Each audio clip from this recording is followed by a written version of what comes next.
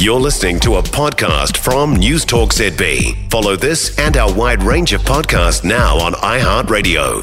7:17. We have another tricky pricing issue for you this morning. This one involves McDonald's and its app. App users are being hit with offers of higher prices than those who aren't using the app as often. How does that work? With all the apps we use daily, how often is this happening to us without even realising? Now, Consumer New Zealand Chief Executive Jon Duffy is with us. Jon, morning. Good morning, Mike. Have you got a Macca's app? I don't have the Macca's app. I'm not a particularly huge fan of Macca's. No, fair enough. So this came out of a single complaint, or is there just a battalion of complaints out there?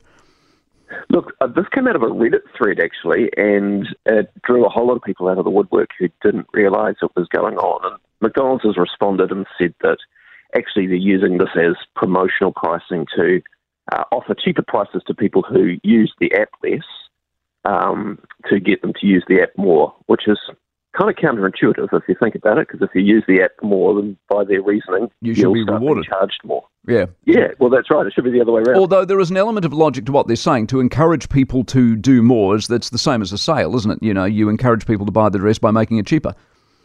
Yeah, that's right, or having an introductory offer or something like that. And I think what we're seeing here is probably the conflict between an analog world and a digital world where, you know, traditionally it's been a lot clearer what businesses are doing with prices. So they'll do something like an introductory offer, or sign your friend up and we'll give you whatever we're selling to you half price, or something like that, where there's transparency, you know what's going on. In the digital world, you know, these companies are collecting all this information on us, which means they know a huge amount more than a bricks and mortar store would, and so they can tailor what they're offering to us. And instead of there being an agreed price, like a hamburger costs $8, and everybody knows that it costs $8, in the digital world, the hamburger costs whatever the business is offering it to you at on that particular day. And that's quite a change that people need to get their heads around. Is that controlled in any way, shape or form? Well, it is regulated by both the Fair Trading Act and the Privacy Act. So if you state the price of the hamburger is $8 and then you say the hamburger is $9, well, you've made a misrepresentation about that original price. Also, if you collect a whole lot of information on people and don't tell people you're collecting it and what you're collecting it for, you can be breaching the Privacy Act. Had a quick look at McDonald's privacy policy, and they are stating that they will collect information on you to build out their loyalty profiles on you and offer you deals. So, but nothing illegal.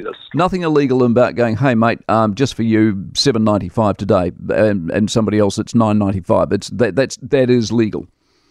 That is legal. Yeah. And that does happen in reverse, and we probably quite like it when it happens in reverse, where we benefit from it. Exactly. All right, Jon, appreciate it very much. Jon Duffy, Consumer New Zealand Chief Executive. She's a fascinating old world. That whole thing about collecting information on you, I don't think most people know or care about that, and even if they know, they don't care. Because every time you tick a box, you just tick a box. You never read the small print, do you? Honestly, put your hand on your heart. Do you ever read the small print? No, you don't. For more from News Talk ZB, listen live, on air or online, and keep our shows with you wherever you go with our podcasts on iHeartRadio.